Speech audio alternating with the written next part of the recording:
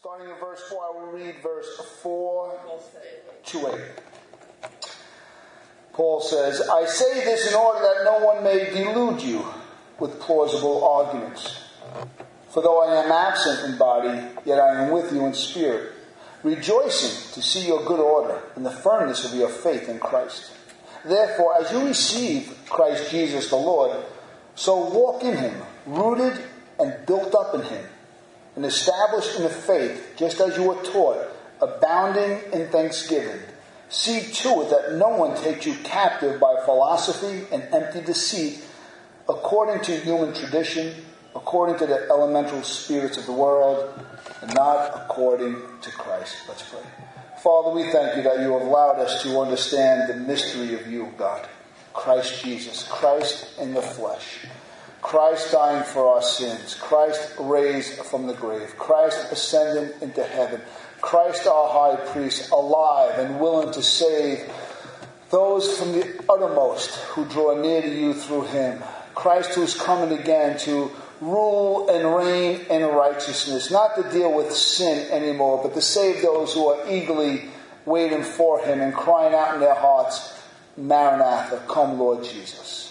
And Lord, we just ask you to breathe upon these 4 verses of Scripture so that we can understand what Paul was saying, how it applies to our life today, 2,000 years later, as not much has changed at all, Father God, in the schemes of Satan and the reasonable arguments, Father God, trying to deceive, even if possible, the elect of God. So, Lord, we thank you for opening up our eyes to the truth and understanding of this great mystery, which is Christ. In Jesus' name, amen. It's an interesting portion of the book. Starting now and through the whole 2nd chapter, Paul will be really getting to the heart of the matter of why he wrote in the first place. This church that's standing firm, this church that has embraced the truth, this church that loves one another, this church that's witnessing the gospel is also a church that's under attack.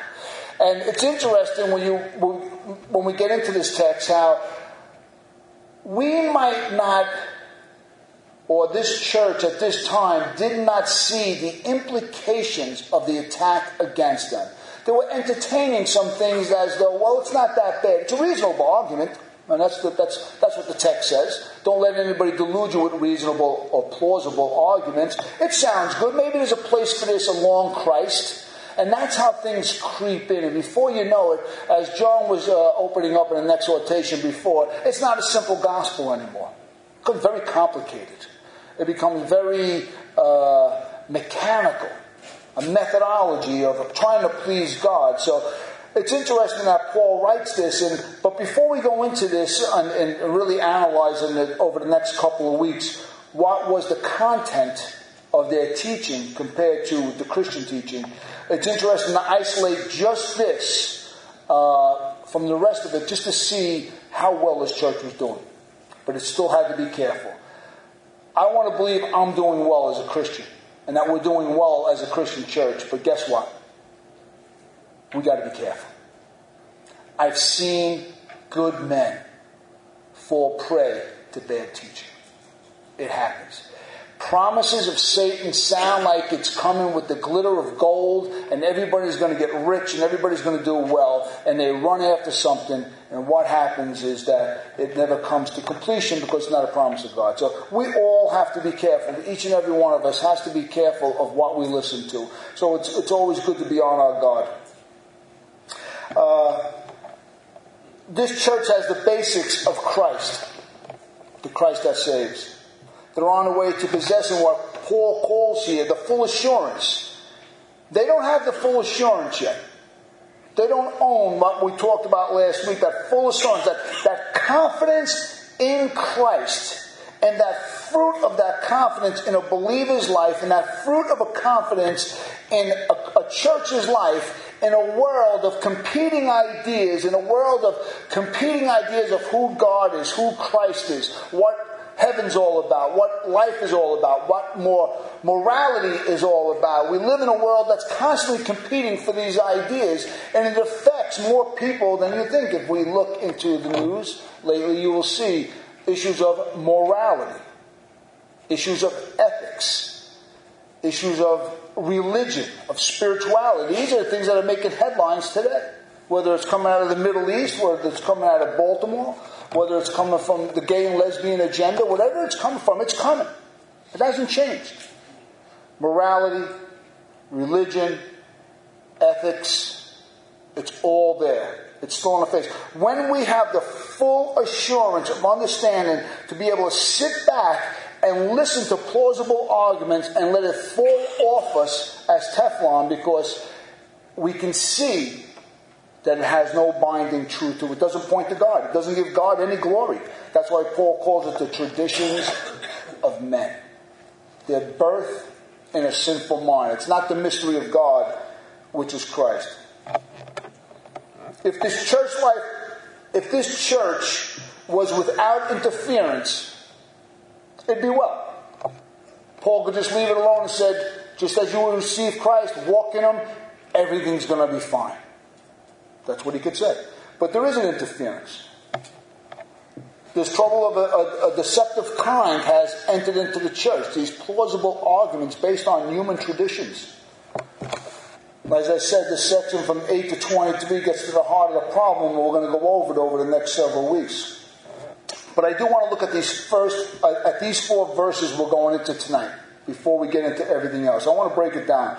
Verses 4 and 8 are the intentions of a false teacher. They're the intentions. I will speak about that. And then verse 5, 6, and 7 are Paul's exhortation to remain firm, to stand firm in the faith. You're doing well, just don't let anybody delude you. They're out to get you. It's hard to believe that we're that important that someone's out to get us.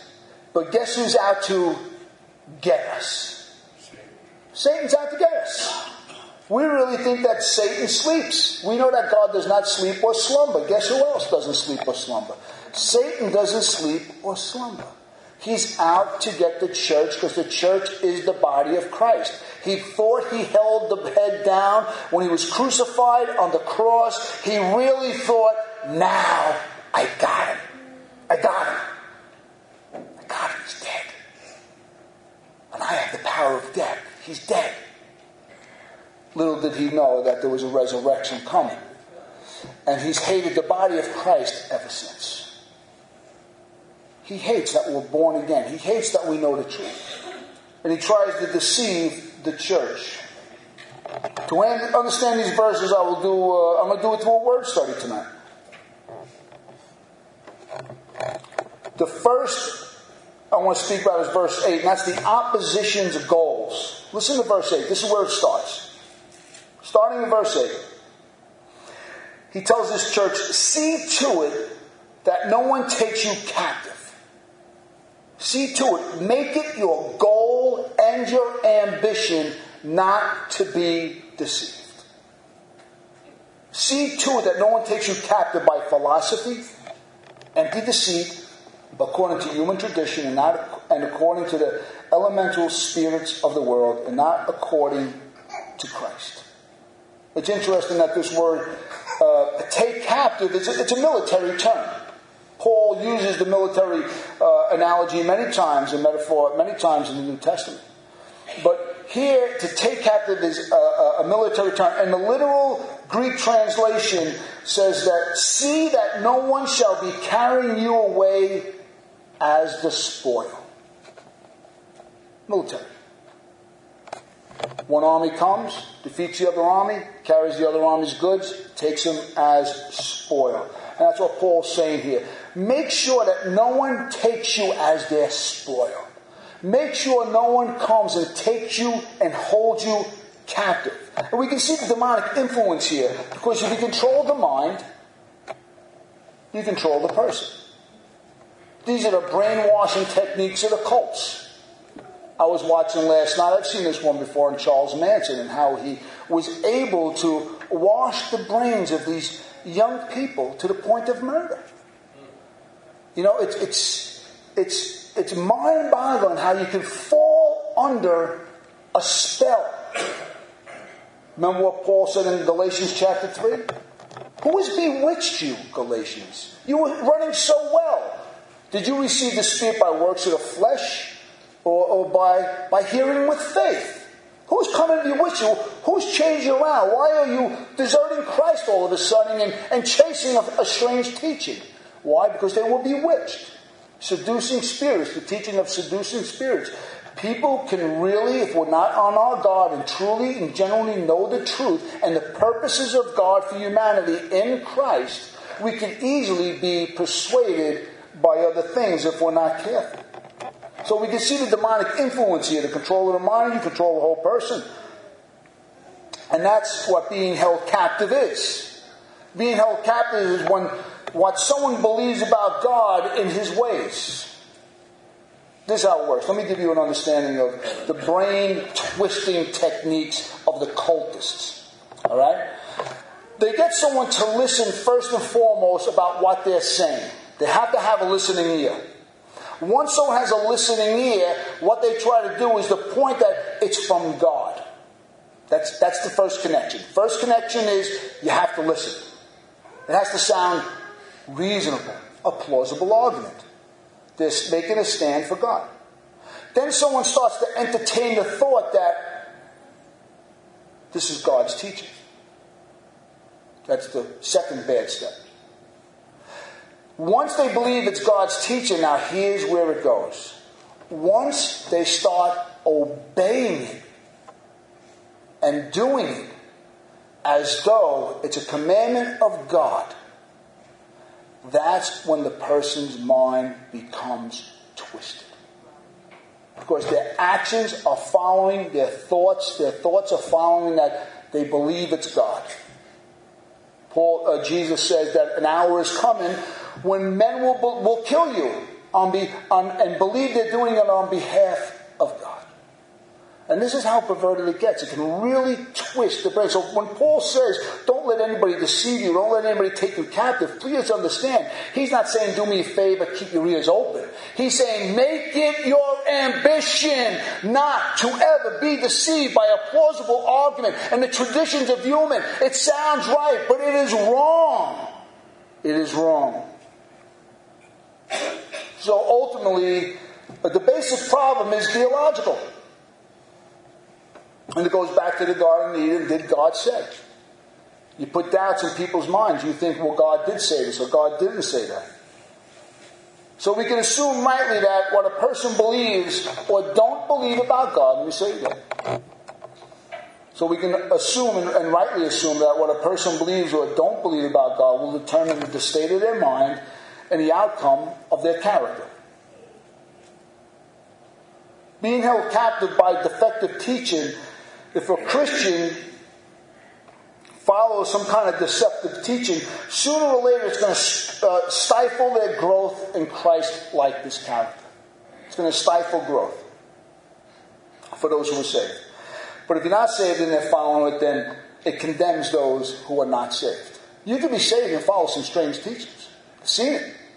I've seen many, many people follow strange teachings. And they don't grow in Christ-likeness. The only way you're going to grow in the love of God, you got to love God's Son. You got to understand God's Son. Going back to verse 4, they do it this way. All right? The object is to take captive.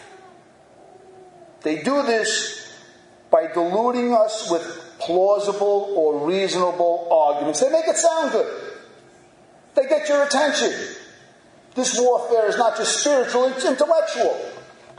Words are used by way of a plausible or what sounds reasonable. Well, it's only reasonable to sinful and unenlightened minds. That's all it is. They're trained in the art of spiritual double talk. Listen to how the message says this. Watch out for people who try to dazzle you with big words and intellectual double talk. They want to drag you off into the endless arguments that never amount to anything. They're always learning but never come to what? They never come to the knowledge of truth. People love to talk. Love to talk. The Jehovah's Witnesses are out again. It's this time of year. You always see them out. And they start with, do you want to go to heaven? Or the new heaven and new earth, and they're all over the place. They've got a text from the Old Testament, a text from the New Testament, and after 20 minutes you might get a little bit of Jesus in there, but that's about it. The whole mystery of God is Christ. but yet they don't speak about Christ. And when they do, he's not the Son of God. So we have, watch out for people who try to dazzle you with big words and intellectual double talk. It is intellectual. We have to understand that. A basic question needs to be asked at this time. How do we know if something is gospel truth? Do you need to be trained for many years theologically? No, and I'm glad someone said that. You don't. Everybody here, there's two things you have to realize, and you can smell that there's something wrong. There's two things. One thing, if it's complicated, it's not God. I'm telling you now. If you've got to sit there and put it together, if you're a born-again believer, and they're going on, and they're going on, and they're going on, and it's going nowhere, I can tell you now, it's not of the Lord. It's simple. It's Christ. Uncomplicated. Pastor John spoke about it before. It's the foolishness of Christ preached. That's all. Just Christ preached. Crucified for our sins. That is all. Raised from the dead. That is all. That's what changes us, and we're going to find out. That's exactly what changes us over the years. It is not complicated. Second, it has to highlight at all times what Paul calls God's mystery. And we know what God's mystery is, right? It's Jesus Christ. That means it has to pass the person of Christ, his deity and his humanity. It has to pass the perfect work of Christ. A perfect work of Christ means this: salvation, full and free by faith. Period. That's how you can tell if something's from God. Is it pointing to Christ? Is it pointing to his humanity and deity? Is it pointing to his hanging on the cross and dying for my sins once and for all? Is it talking about being raised with him spiritually, as I'm born again, and now I have the Holy Spirit in me that changes me from the inside out? Is it keeping it simple? If it's keeping it simple, then chances are it's truly the gospel. If it's complicated, and it's running circles around you, and it's spiritual double talk, it's not of the Lord. That's how you know. And every Christian, even if you're a young Christian in the faith, you can understand these things. And what happens now is the natural transformation of the character of the Christian from this one truth: Christ alone. That also takes place by faith. Did you know? How many people in this room still want to change parts of their life? Or want God to change parts of their life? Well, all our hands are up, of course. Do you try harder? How'd you get saved? Did you try to get saved? Did you hear the message and what? You believed. The same thing with sanctification. Yeah, there's some things we got to do, but it's not much. It's really believing that Christ will change us from the inside out. That's how we change. We ask. We cry. We plead. We show remorse. We show tears. We confess. We ask for help. But you can't do anything. You can't jog for it. You can't do gymnastics for it. You can't work harder for it. You ask. That's how we change. And this leads us to verse 5, 6, and 7. Paul's exhortation to continue doing what they've been doing. Living by faith in Christ alone. That's what this church has been doing. Let me tell you something. There's nothing glamorous about this church. They had a simple message of a simple Savior that was simply changing people's lives from the inside out. It was working. It was really, truly working. This faith alone was really, really working. And this is Paul's counter-military argument. I'm going to read it. Verse 5. For though I am absent in body, yet I am with you in spirit, rejoicing to see your good order and the firmness of your faith. Good order and firmness are interesting words because they both have a military definition to it. Good order is only used twice in the New Testament. Once here and in Luke. And here it has the meaning of something fixed or people fixed. It means placed in the line of battle at an appointed time. That's what it means. Placed in the line of battle. Good order. The only other place that's used, it's interpreted on duty. And that's in Luke 1:8. I said 1:18 to Jackie, but 1:8. Let me read it. Now, while Zechariah was serving as a priest before God, when his division was on duty, it was prearranged. He was in good order. This church is in good order. Paul wants to see they're good, or something good is going on. Paul is saying that even though I'm not there physically, I am there in attitude. For Paul to see and to hear the Christians standing strong, what we would call today, they were standing strong in Christ alone. These are the five solas of the Reformation. This is Scripture alone, for the glory of God alone, in Christ alone, by grace alone, and by faith alone. That's what this church was doing. There was nothing added to it. They were just God alone, Scripture alone, Christ alone, grace alone, faith alone type of church. Where's all the entertainment? It's too simple. But yet, this was their Christian marching orders. They were in line. They were in battle array. They were arranged in place by God in this community, in this place, in this portion of the world. They were standing firm on Christ. They were shoulder to shoulder. They were toe to toe. They were rank and file, all standing behind Christ and nothing else. And it was all for the glory of God. To Paul, and I hope you don't miss this, this was a sight to behold. A sight to behold. A church standing against a culture of competing ideas about God, about morality, about life, about Christ, and taking captive every philosophy that stood in its way. No matter what competing idea entered into the church, they said no. No, it's Christ. It's Christ alone. It's faith alone. It's not based on works. We can't bring anything to the equation. Christ saves us and Christ changes us from the inside out. Period. Listen to what Paul says in 2 Corinthians.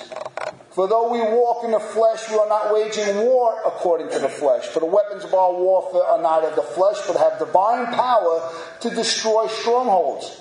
What are these strongholds, you might ask? We destroy arguments and every lofty opinion raised against the knowledge of God, or raised against the knowledge of God's mystery, which is Christ.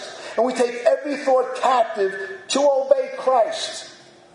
This is a church that won't stand for anything but Christ. You know, in the Reformation of the 1500s, when under Calvin's preaching, what began to happen was this great revival of religion.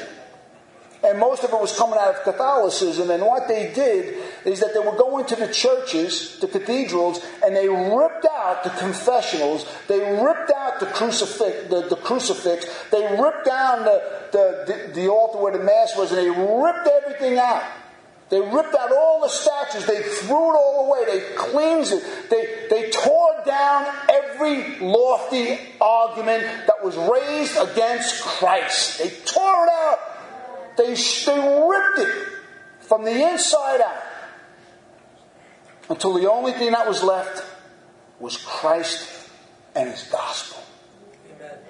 In a pulpit. That's all there was. There was no added attractions. There was no deceptive arguments. There was no traditions of men. It was all ripped out for what it was. It was lifting up itself against the knowledge of God and His Christ. Listen to the way John the Apostle expresses the same truth. 2 John 1:4. I rejoice greatly to find some of your children walking in the truth, just as you were commanded by the Father. John hears in his old age of Christians still walking in the truth, still holding on to the faith. And he rejoiced. And I want you to know something. As you grow older as a Christian, I pray that you see the value of someone else walking in the truth. I pray it warms your heart to sit back and realize This is a man that just doesn't talk about Jesus. This is a man, this is a woman, this is the church that rejoices and walks in the truth. And I'll tell you what, you're going to see less and less and less and less of it. As the years and the decades go on, people who want their ears tickled will turn to anything but the true gospel. It's going to be hard to find one day. This is why Paul says in verse 6 and 7, therefore, as you received Christ, Jesus the Lord, so walk in him, or continue to walk in him, rooted and built up in him, established in the faith, just as you were taught, abounding in thanksgiving. They received Christ by putting faith in him personally, as their personal Savior, as their personal Lord, and God's personal Messiah. They heard the message of Epaphras, the faithful minister, and they were taught concerning Christ. And they embraced not just Jesus, but they embraced the teaching of Christ. They embraced the simplicity of Christ. They embraced Christ as Christ Jesus the Lord. Christ, God's Messiah. Jesus, God's Savior. Lord, God's King. They embraced it all. They understood under the term Christ Jesus the Lord, everything was given over to this one man, the resurrected one, Christ Jesus the Lord. He reminds them they were bought with a price by Christ Jesus the Lord. And they were rooted. It means they were born again on the inside. Something had happened on the inside. Paul pointed them to their born again experience. Paul pointed to them when they came out of darkness of serving dead idols to turn and serve the living God. He reminded them, you were born again. Remember how you used to worship false idols and false gods all the time. But now you've been born again. You know the true, real presence of the living God is now within you. He's taken you out of the darkness. He's rescued you and He transported you into the kingdom of His dear Son. You're rooted. You're there. Something's planted in you now. And now you're being built up. You're being built up in Him, he says. They were built up in Him as a tower of moral and spiritual stability and spiritual strength. You see, we're rooted on the inside by the Spirit of God. But we grow on the outside, and it shows what happened on the inside begins to show on the outside. Being built as an edifice that you can see. We see some incredible structures in Manhattan. But how many have seen the foundation? Not many. The foundations rarely get any kind of praise. But it's the foundation that holds the structure up. We're rooted on the inside by Christ. We're being built up on the outside in Christ. In His nature. Christ-like nature. Stable. Solid. Unshakable. They were becoming increasingly stable in their faith. Well, what does that mean? You see, they weren't double-minded. Immaturity and unbelief are always characterized by instability. Always. Double-mindedness. They don't know. They're still young in the faith. Is it? Is he not? Is he in the desert? Is he in the wilderness? Is it Christ alone? Is it works? Is it the Sabbath? Is it pork on Sundays? And they're young and they're unstable still. They're a little bit double-minded. But as we grow, as we're rooted in Christ, or Christ is rooted in us through the new birth, and we'll be built up on the inside and shown it on the outside, we become increasingly more stable in the faith. We can hear error and not be afraid. We can pinpoint it and say, brother, that's error. That's not of the Lord. I love you, but that's not of the Lord. I'm free to eat pork on Friday. I'm not condemned. If I eat, I'm not condemned if I don't eat. I'm not condemned if I wash my hands before dinner. My wife will condemn. I don't blame her. She trained me well. I'm being stable with washing my hands. I want you to know that.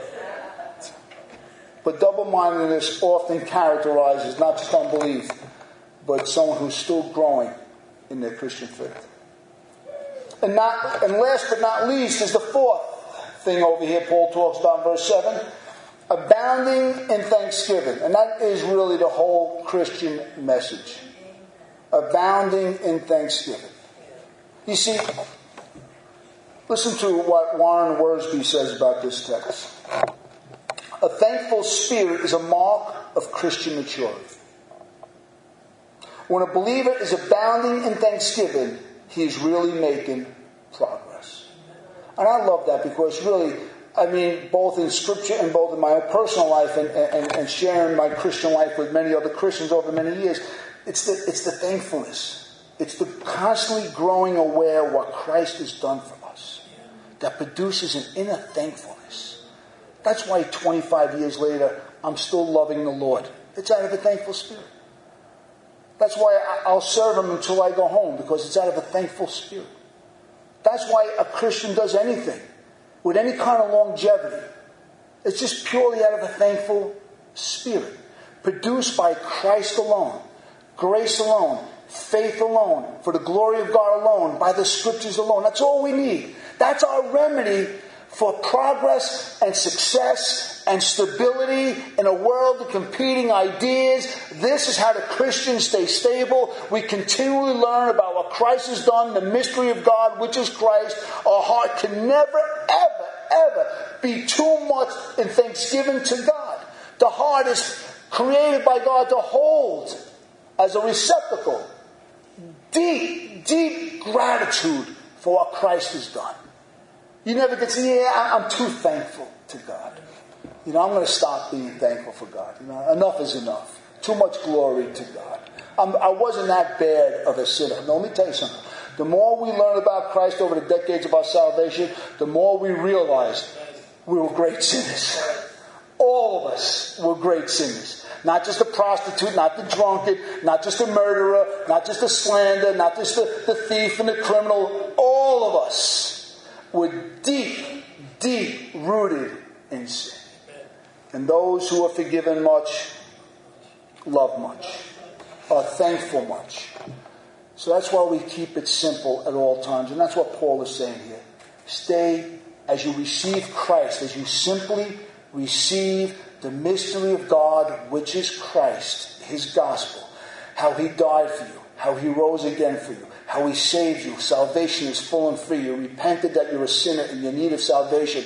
You accepted Christ by faith. You were rooted with the Holy Spirit. And now you're being built up in Christ by this simple message. You got this thanksgiving that's abounding. It's more and more and more as the day goes on. Abounding over here is the imperative. It's constantly going on. And it's going on and it's going on. And that's what changes you from the inside out. That's the heart of New Testament religion.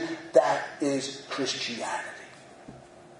Don't let anything get in your way, no matter how reasonable or plausible the argument gets, no matter how much they go in detail. He's going to say about visions and the worship of angels and the Sabbath and the new moon and the washings. Don't get caught up in any of it, because he ends this whole chapter with this. It has the sight of wisdom, but it is no good in the indulgences of the flesh. You want to change? Keep it simple. Keep your eyes on Christ. Don't complicate it. Be thankful for everything He's done. Be thankful for everything He's doing. Be thankful for everything He's going to do in our life. Because that is what changes us from the inside out. Amen? It's important in our application, we'll close with these two things, that as Christians in the church, we have to recognize ourselves as soldiers of the truth. Everybody's enlisted in the army. And we all have to be careful that we're not taken captive by plausible arguments, that people, even in the face of truth, they don't care.